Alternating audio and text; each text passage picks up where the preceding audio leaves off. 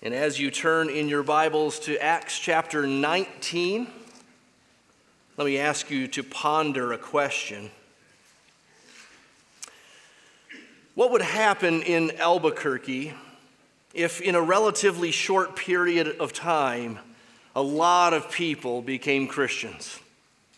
And I don't mean they would just check that box on a survey, Christian, but they would be genuine, transformed Christians. What would Albuquerque look like if thousands more began to follow Christ with vigor? What effect would it have, if any, on the broader culture, on society, and even on the economy if there were more Christians in our town? Well, I'm loving how the book of Acts will not allow us to stay in neat, tidy categories. It will not let us make simple and easy conclusions about how to apply this book. I'm loving that just when you think you've learned one thing from a scene in the book of Acts, you turn the page and the next pulls you or stretches you in a slightly different direction. They're not in conflict, but there is complement. Recall how back a couple of weeks ago, we applied chapter 17. In one message, a point of application was that we should give people the word. We should give the Bible to non-Christians. We should give them the gospel with the Bible in its Bible form. That was Paul in Berea. But then the next week, we saw Paul in Areopagus amidst the cultural pagan elite. And he doesn't quote Bible. He quotes poets, secular poets. He goes from worldview and whittles his way down, eventually getting to Jesus and the coming judgment.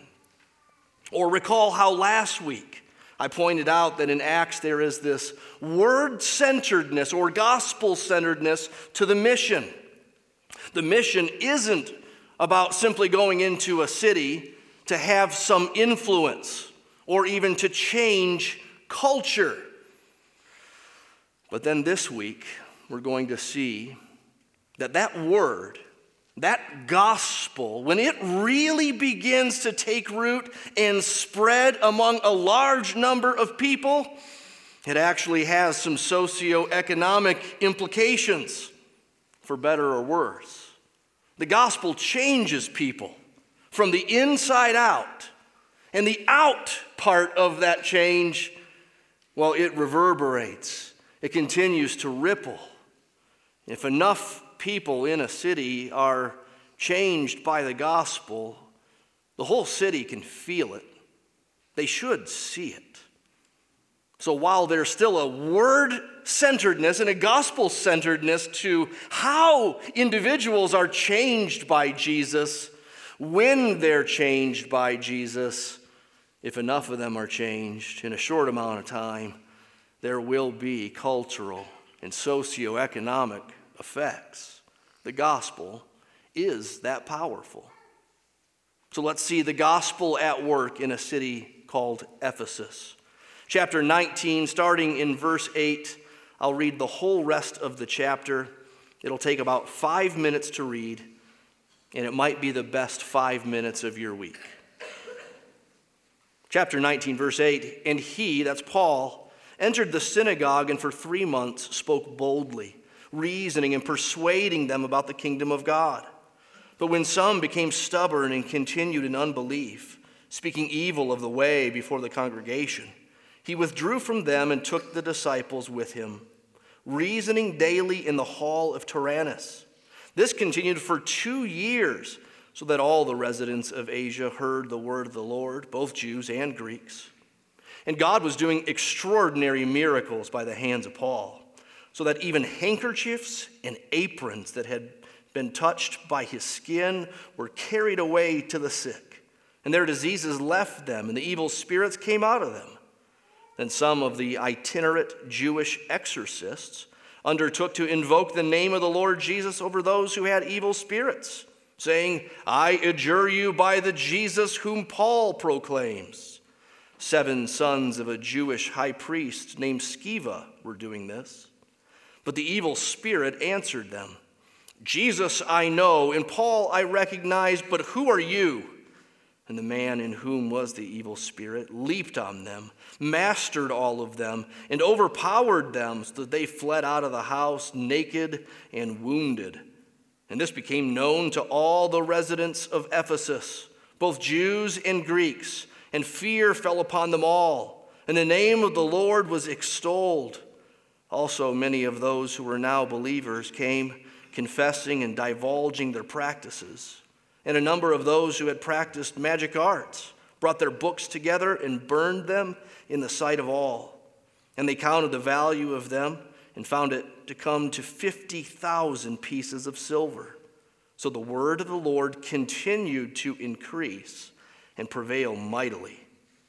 Now after these events, Paul resolved in the Spirit to pass through Macedonia and Achaia and go to Jerusalem, saying, after I have been there, I must also see Rome. And having sent into Macedonia 2 of his helpers, Timothy and Erastus, he himself stayed in Asia for a while. About that time there arose no little disturbance concerning the way, for a man named Demetrius, a silversmith, who made silver shrines of Artemis, brought no little business to the craftsmen. These he gathered together with the workmen in similar trades and said, Men, you know that from this business we have our wealth. And you see and hear that not only in Ephesus, but in almost all of Asia, this Paul has persuaded and turned away a great many people, saying that gods made with hands are not gods. And there is danger not only that this trade of ours may come into disrepute, but also that the temple of the great goddess Artemis may be counted as nothing, and that she may even be deposed from her magnificence, she whom all Asia and the world worship. When they heard this, they were enraged and were crying out, Great is Artemis of the Ephesians! So the city was filled with the confusion, and they rushed together into the theater, dragging with them Gaius and Aristarchus, Macedonians who were Paul's companions in travel.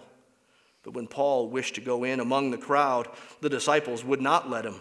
Even some of the Asiarchs, who were friends of his, sent to him and were urging him not to venture into the theater.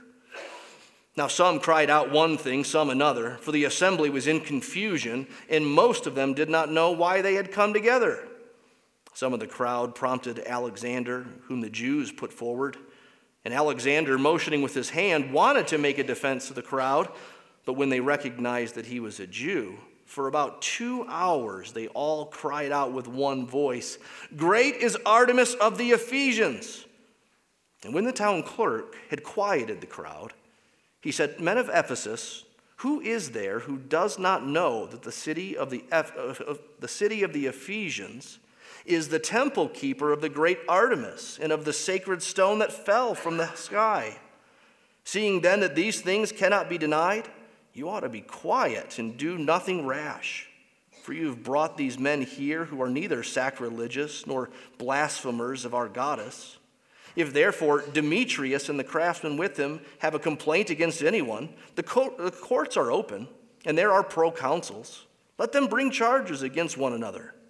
But if you seek anything further, it shall be settled in the regular assembly. For we really are in danger of being charged with rioting today, since there's no cause that we can give to justify this commotion. And when he had said these things, he dismissed the assembly.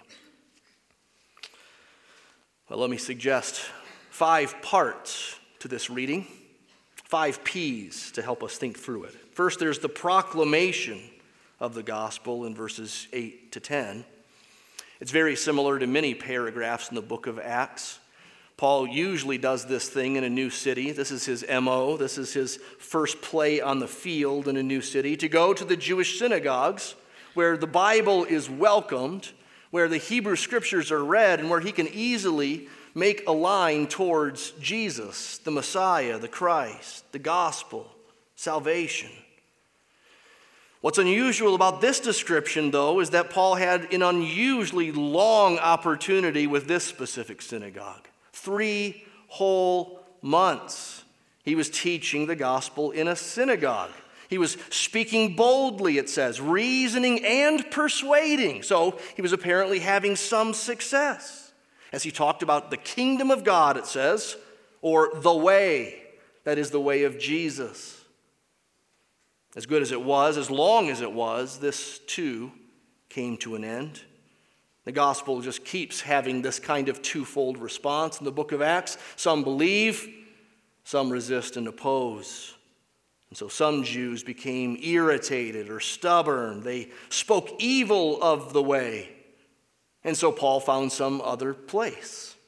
It seems he must have rented a lecture hall in town, the Hall of Tyrannus. Now, ancient historians seem to have a decent idea of what's going on here. All we're told is that Paul lectured daily in the Hall of Tyrannus. What this probably means is that Tyrannus was a philosopher who owned a lecture hall, and he would, as custom was, lecture in the morning when it was cool. Paul probably then would rent the lecture hall in the afternoon when the sun was at its hottest. It's during the off hours. It's available. And there he would lecture to both disciples, that's new Christians, verse 9, and also he would evangelize those who were not yet Christians, because, verse 10, all the residents of the area heard the word. And again, he did this daily for 2 whole years. This is an incredible opportunity. Paul didn't stay this long anywhere else. He stayed a total of 3 years in the city of Ephesus. Second would be the city of Corinth, where he stayed 18 months. Both are fantastic opportunities compared with other visits he made in other cities. But Ephesus stood head and shoulders above the rest. He could actually write to the Corinthians. In 1 Corinthians 16, Paul says, I'm going to stay in Ephesus for a while because a wide door for effective work has opened to me. He has to be thinking of that Tyrannus lecture hall in which he freely proclaims the gospel and many hear. So what's this mean for us? Well, it doesn't necessarily mean you should rent a lecture hall. It doesn't necessarily mean you should go to Jewish synagogues and tell them about Jesus. Paul is unique in some ways, but he's an example in many ways. This is a reminder that proclamation has to be made. This is a reminder that the Lord opens some doors and closes others. We shouldn't be surprised when one door is closed. We should be looking for new open doors, whatever those open doors would be for you. Where the Lord provides open doors and where there's some hope of fruit, stay. In fact, it's worth your expense and it's worth your effort. Paul rented a lecture hall, and Paul taught in the heat of the midday daily for 2 years. This is the proclamation of the gospel. Secondly, there's the power of the gospel in verses 11 to 20. Verses 11 to 20 have to do with power. There's real power and counterfeit power. There's power which heals bodies and power which transforms hearts. Let's start with God's power through Paul in these extraordinary miracles, it says, verse 11, of healing. Remember how in Mark 5, a sick woman wanted to touch the hem of Jesus' robe, thinking that would save her. And it did. It's not that that robe had special healing powers. It's that God, in his kindness, allowed that expression of faith to be honored with healing. Remember how in Acts chapter 5, people wanted to bring their sick friends down the street in case Peter's shadow would touch them and they would be healed. Again, Peter's shadow has no power, no properties of itself, but God chose to bless, perhaps even you could say that weak expression of faith, in order to show his kindness and his greatness. Those kind of healings, even among the healings of the Bible, they're not the norm, but God can do it. God can heal through a robe, God can heal in a shadow, and God can heal here with Paul's handkerchiefs and apron. Remember, he's a tent maker, and so when he's working on tents, he's got a rag maybe to wipe his forehead from the sweat, and he's got an apron to keep his clothes otherwise as clean as possible. And someone gets the idea, hey, Paul, can I take that handkerchief and bring it to my sick grandma? And he says, sure. And God heals that grandma. Imagine that. It's extraordinary. It's not the norm. Luke explicitly tells us that it's extraordinary. As we will see as we go on in this chapter, Ephesus was a city that was filled with religiosity and superstition and the supernatural. And it very well could be that God, in a sense, condescended to such a mystical place to make the truly supernatural really stand out. And it stood out for these 7 sons of Sceva, they're called. Verse 13, there are itinerant Jewish exorcists who come to town. Now, you got to get your head around these fellas. Jewish exorcists were not that uncommon in the ancient world. And some of them would have been con men, and some of them would have legitimately faced off against true demonic forces. We can't be certain with these men, though I suspect they were con men. But don't rush that too soon. Let's instead try to be impressed by them like so many were when they came to town and to the next town. They were sons of the high priest, it says. It's probably not the high priest, but a high priest or one of the priestly family people. They're aristocracy in the Jewish priesthood. These are 7 sons of a high priest or connected to the priestly family somehow. 7 sons. Imagine that, especially in a culture that wrongly prizes sons above daughters. This guy, Sceva, hit the jackpot with 7 sons. And they are exorcists. They are itinerant exorcists. That means they travel about. They are coming to a town near you.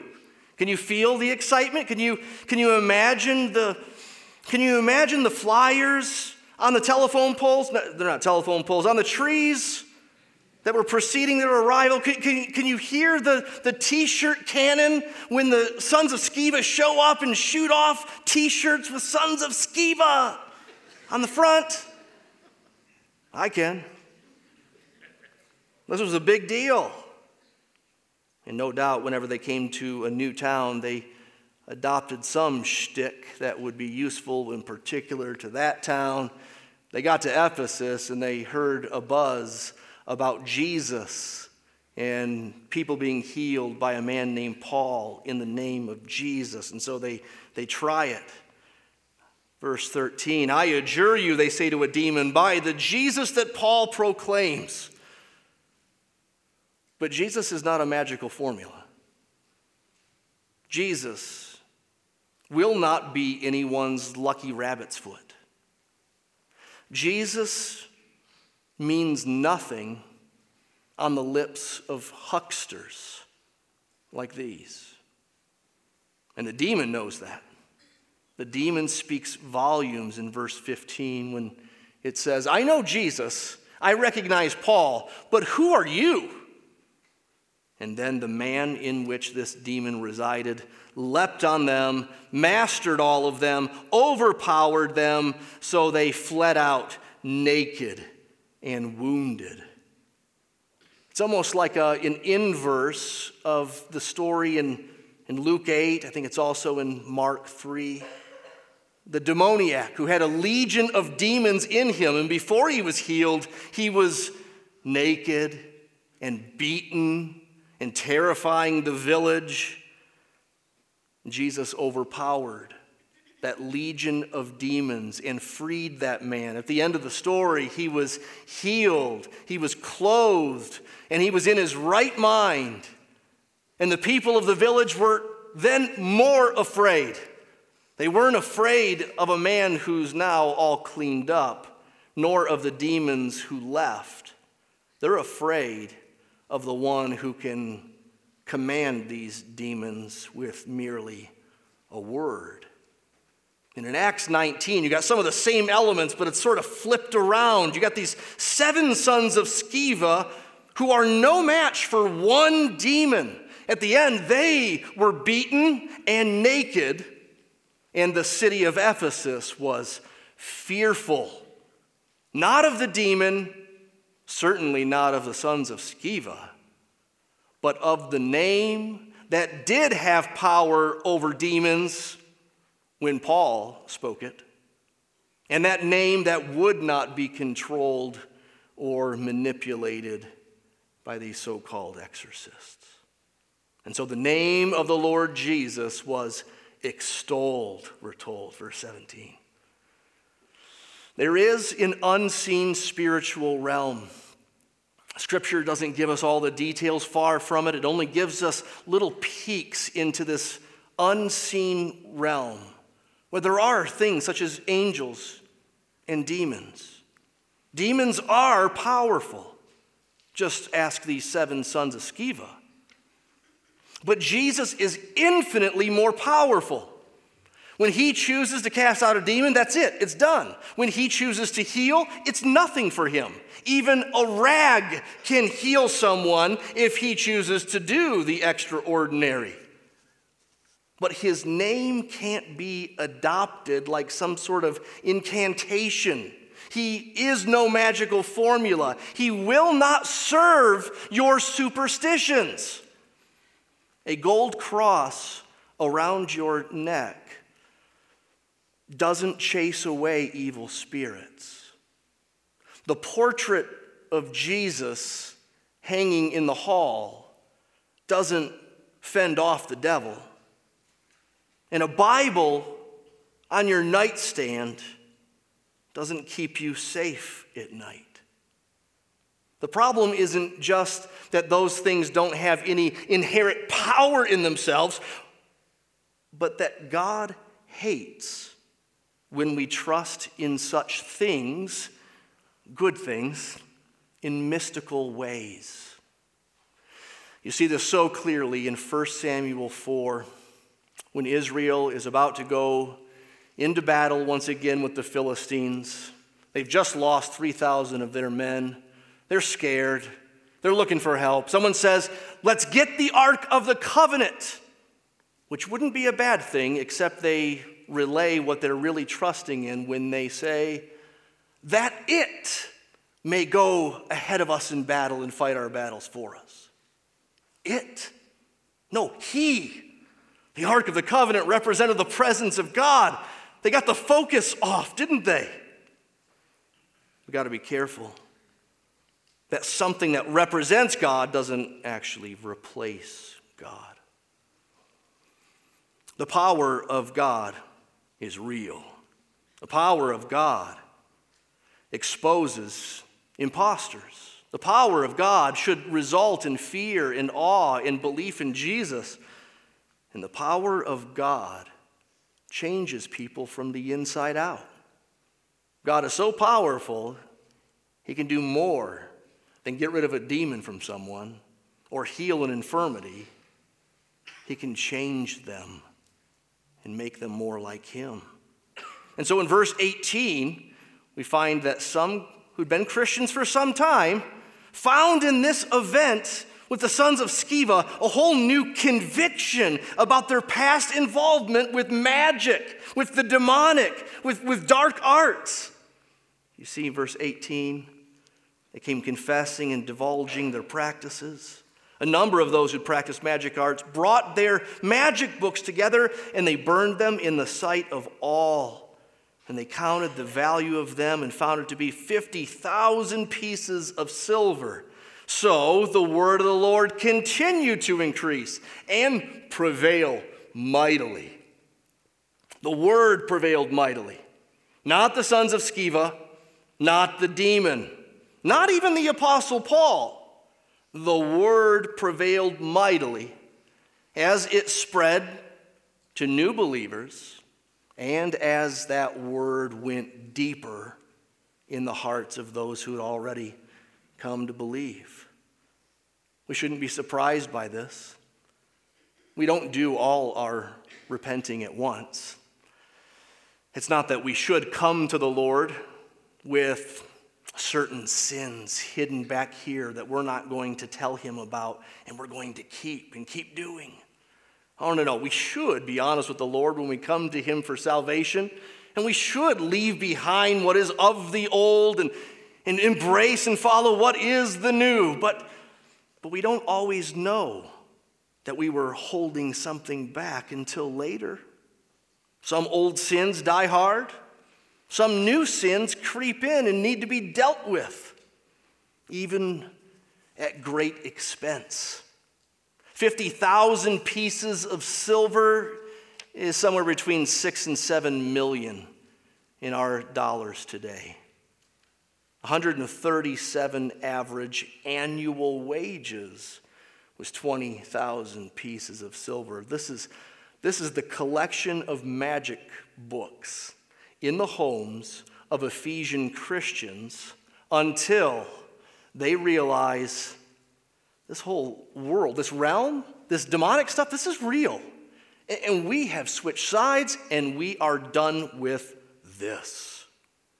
Now, don't think what they did was a book burning like you'd see in a Nazi movie. This isn't the kind that totalitarian regimes took part in.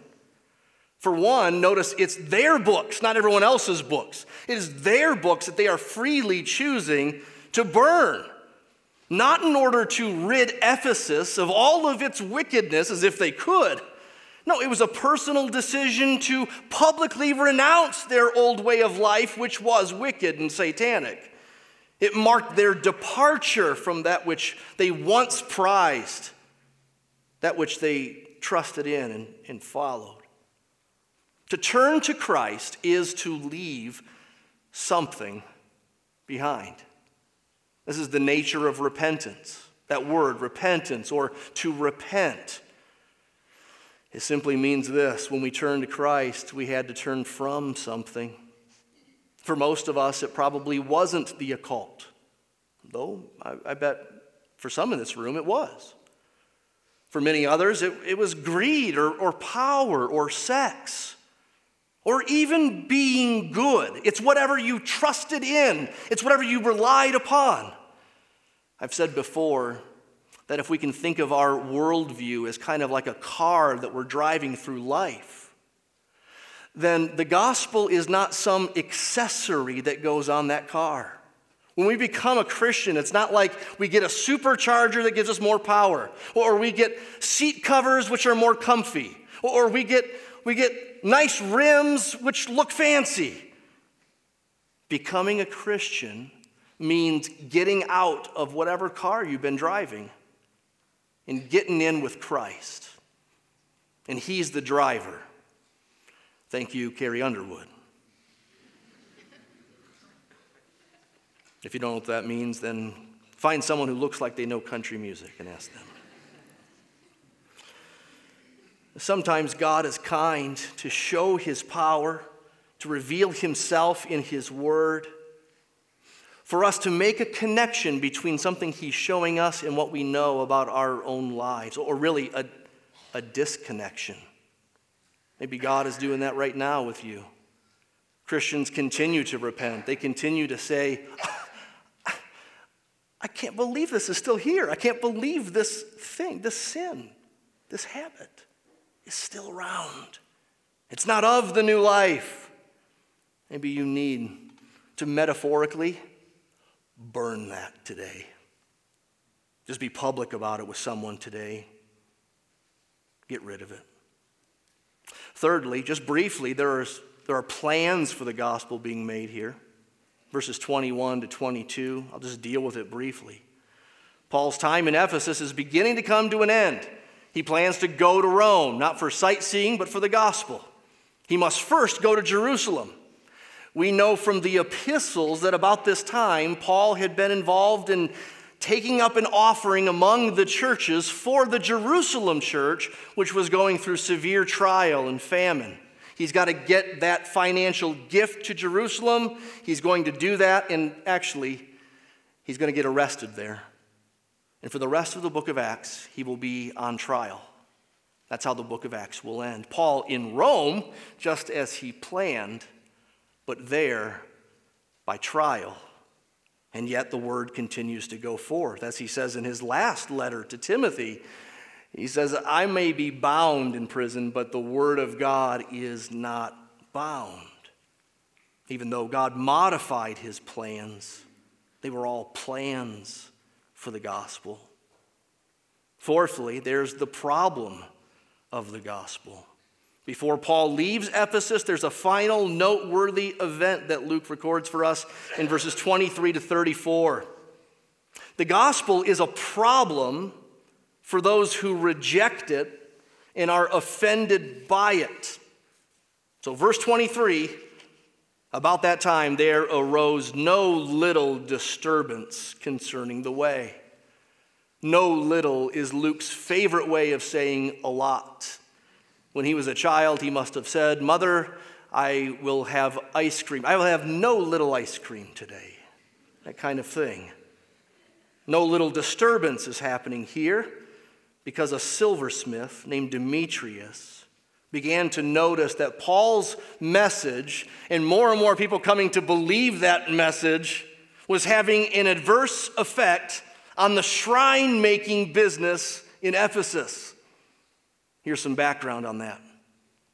Ephesus was home to the temple of Artemis, or Diana, the goddess of nature. While the Greco-Roman world had many gods, some stood out among the others, and Artemis was among the top. And while these Greco-Roman gods could be worshipped and acknowledged in many different cities, often the big ones had headquarters in a specific city. So Ephesus is sort of headquarters to Artemis, one of the big gods, the god of nature. And so wherever you lived, if you believed in this goddess, you probably occasionally paid homage. You made a pilgrimage. You went into Ephesus. And there you would go to the temple. You would leave money with Artemis that it might go well with you. And you would pick up a little Artemis trinket, a little mini shrine that you'd take back to your home. And there you could have Artemis in your home, in a sense. You could give your sacrifice to Artemis there in your home. It's like if you go into a nail salon or a Chinese restaurant and there's a miniature Buddha there. It's not the real Buddha. I don't know where the real Buddha is, but there's a Buddha there. And there was big money in these miniature Artemises. The Artemis trinket-making business was big enough to employ a whole union of related trades, such as silversmiths. So back to that silversmith, Demetrius. He begins to notice that his pocketbook is being affected by Paul's message and those who embrace it. As they embraced the living God, they turned from their false gods. As they turn from their false gods, they don't need these images, these trinkets. They don't need Artemis covered in gold or silver. So this begins to answer the questions I started to ask us at the beginning. What happens to a city when lots of people in a short span of time turn to Jesus? What effect might it have on a city? What effect might it have in Albuquerque if thousands became Christians in a short amount of time? Would the casinos notice? Would the strip clubs notice? Would the porn industry begin to scratch its collective head about this misnomer on the data and number of clicks that Albuquerque stands out as this place that just took this huge dip? Now, don't misapply this. All this doesn't start with institutional change and then lead to individual personal heart change. No. There's institutional change, legislative change, and that's its own discussion. There is a place, a right place, a needful place for voting with the unborn in mind. There's a proper place to think about how politics and poverty go together. There are laws that are right and more that are needed regarding human trafficking. All that is good and right, and Christians should be involved, not just voting. But that's not what Acts 19 is talking about. It doesn't start with institutions, economy, or laws. It starts with the heart. These Christians didn't picket the idol temples. Notice Christians here didn't smash the Artemis trinkets. They didn't seek to burn down the temple. They didn't even get on the city council and try to get taxes hiked for these union workers in the temple trades. They simply got saved and started leading the changed lives that Jesus calls us to. But so many of them did it that it was noticeable. It had an effect even on the economy. It starts in individual hearts, but gospel transformation works out. It trickles down. It reverberates. It's wonderful to see. It leaves a mark, you might say. It caused a disturbance. Back to Demetrius again. Notice he riles up his union buddies. He has three concerns: a financial concern, a religious concern, and a civic concern. He tells them, verse 25, this is how we make our wealth. That's financial. He says in verse 27, our God will be counted as nothing. That's a religious concern. We're going to be found stupid and silly and like we've worshiped nothing. And then he says, our God will be deposed of her magnificence. I think that's a concern for civic pride. That's for the honor of Ephesus, that they need to protect this religion in the face of Christianity. And the union agrees. They start this chant, great is Artemis of the Ephesians. They begin a march. They probably go looking for Paul. They can't find him, and so they find two of Paul's buddies, Gaius and Aristarchus, and they drag them into the theater. A theater which, by the way, you can still see. You can Google it. It's there. Part of it, anyway. It sat 24,000 people. And so this isn't a small event. We don't know how full it was. But you get the impression that this is a big deal. A lot of the city was there.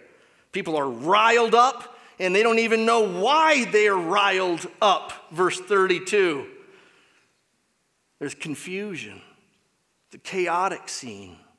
Paul wants to go in the theater to defend his buddies. Paul's buddies say, no, you can't. They will kill you. A Jewish guy, Alexander's thrown into the mix. He wants to speak, probably to distance himself and his fellow Jews from this Jesus movement. But the rioting crowd lumps him in with the Jesus movement. They shout him down for 2 hours. They chant, great is Artemis of the Ephesians, for 2 hours. Paul would later write to the Corinthians, I wrestled wild beasts at Ephesus. I wonder if he had this scene in mind. Some will oppose Christianity simply because a growing number of people around them oppose Christianity.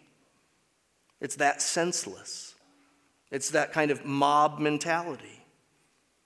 Some will oppose Christianity for financial reasons or because of some other idol that Christianity pinches against. Some will oppose Christianity because its message implies that all other gods are no gods at all. In fact, Paul more than implied that. He had to state that. He stated that explicitly in Acts 17. We ought not to think that the divine being is like gold or silver or stone, an image formed by the art and imagination of man. And he seems to say the same thing here if Demetrius represents him right. He says, verse 26, Paul has persuaded and turned away a great many people, saying that gods made with hands are not gods. Now, the Christian has to smile at a sentence like that. It's a kind of a sad, humorous truth that the gods made with hands are not gods. Of course they're not. They're made with hands, for crying out loud. The creature can't make the creator. If a guy can make a god, then he's a god. And who's God? Oh, it's so ridiculous. Remember how Psalm 115, we sometimes sing this. We'll sing it at the end of our service. How it discusses the futility and emptiness and silliness of idols. Silver and gold, the work of human hands, they have mouths but don't speak. They have eyes but don't see. They have ears but don't hear. They have a throat but they can't talk. They have arms but they can't move. When they fall over, someone has to pick them up. When they fall over and get broken, someone has to fix them. Those who make them and worship them become like them. Stupid, senseless, useless, mute, deaf, and blind. Acts 19 is a reminder to us that the Christian gospel does have a plus and a minus to it. We do need to say, Jesus is the answer, and at times we need to say, and that other thing isn't. You got to be explicit about it. They got to get out of the car that they've been driving in to get in with Jesus. And saying that to the world will be problematic. However, will there be salvation without it? Will anyone actually ever leave behind specific things that are antithetical to Christ? Or will they simply think of Christ as a bolt-on, an accessory to whatever bad car they've been driving? Now, lastly, we come to the posture of the gospel. Verses 35 to 41 at the end here, we could call it the vindication of the gospel, but that's not a P word, so that's not going to do. Just kidding. Posture works as well. What happens in these verses is vindication for Christians, but how it gets vindicated speaks to the posture that Christians have with the gospel in the world around them. Enter the town clerk, verse 35. He's not a Christian, but he's a decently reasonable magistrate.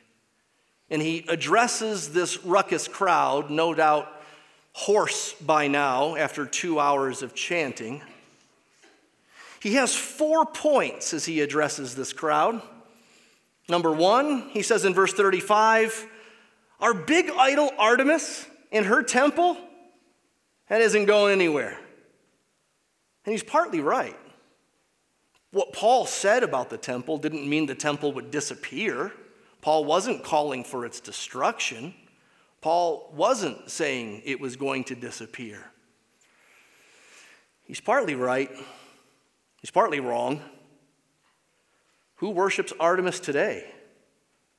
What's left there today but a shell of part of this temple, and people go there simply to marvel at this ancient building, not because they worship Artemis. His second argument is that the Christian message isn't actually sacrilegious or blasphemous towards their gods. Well, actually, here he's wrong. It is. It's wrong. It's divergent. What Paul said, where gods aren't God, that can't be consistent with what they believe. Paul was, from their angle, blaspheming their gods, but perhaps this is a weak leader. Perhaps he's simply trying to keep peace. Perhaps he hasn't understood the nuances of what's involved. Nevertheless, thirdly, He says if there's a legitimate concern with you silversmith people, well then the courts are open. Make your case. I think implying that they have no decent legal case against these Christians.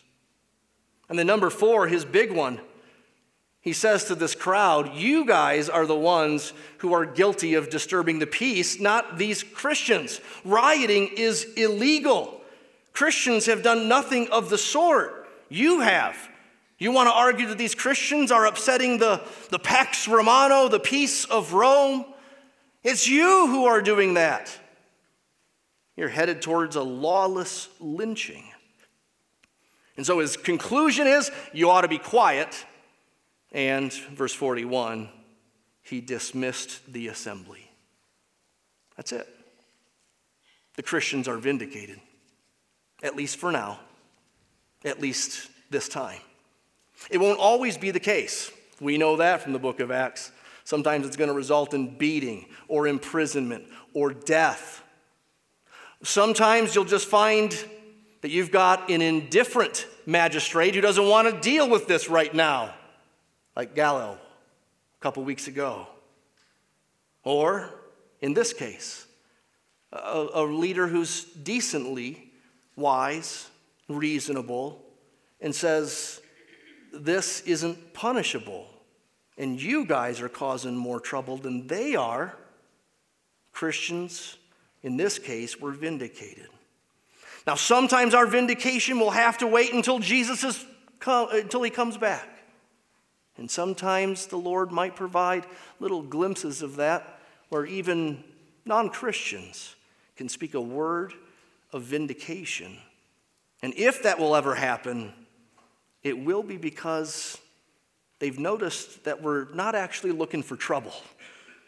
It'll be about our posture, I suspect. Our posture toward the world around us isn't one of attack, of harm, or seeking to disrupt. Christians aren't insurrectionists, but they do have a message that upsets the world. And they have to speak it. They didn't come up with the message. It wasn't their idea to speak it. They're ambassadors, Paul says in 2 Corinthians 5. They're like waiters who carry the food out to the table, but they didn't make the food and they weren't the architects of the menu. Someone else did that and they can't play with the plates. They just got to bring them out. In fact, more than that, they also have to represent God as he pleads with people. Again, Paul makes this point in 2 Corinthians 5. He's entrusted with us a ministry of reconciliation. And so we implore people. In fact, we, on behalf of Christ, implore you. God is making his appeal through us. And so we can't hold back from not only stating what is the answer, Jesus dying for our sins and risen on the third day. But we also have to say, and everything else isn't quite the answer. It can be true and right and good and not the answer even. It's loving to do that. It's obedient to do it. We must do it, Christians. If you're not a Christian, you're here with us this morning, we're so glad you're here. We're so glad you get to hear that we actually are intent on you becoming a Christian. I know that sounds like it's smug, it sounds unloving, it sounds judgmental, but you know what? The God of the universe tells us that we should. And we think what he thinks is more important than what you think. You shouldn't be surprised by that. And besides, we all want others to believe what we believe.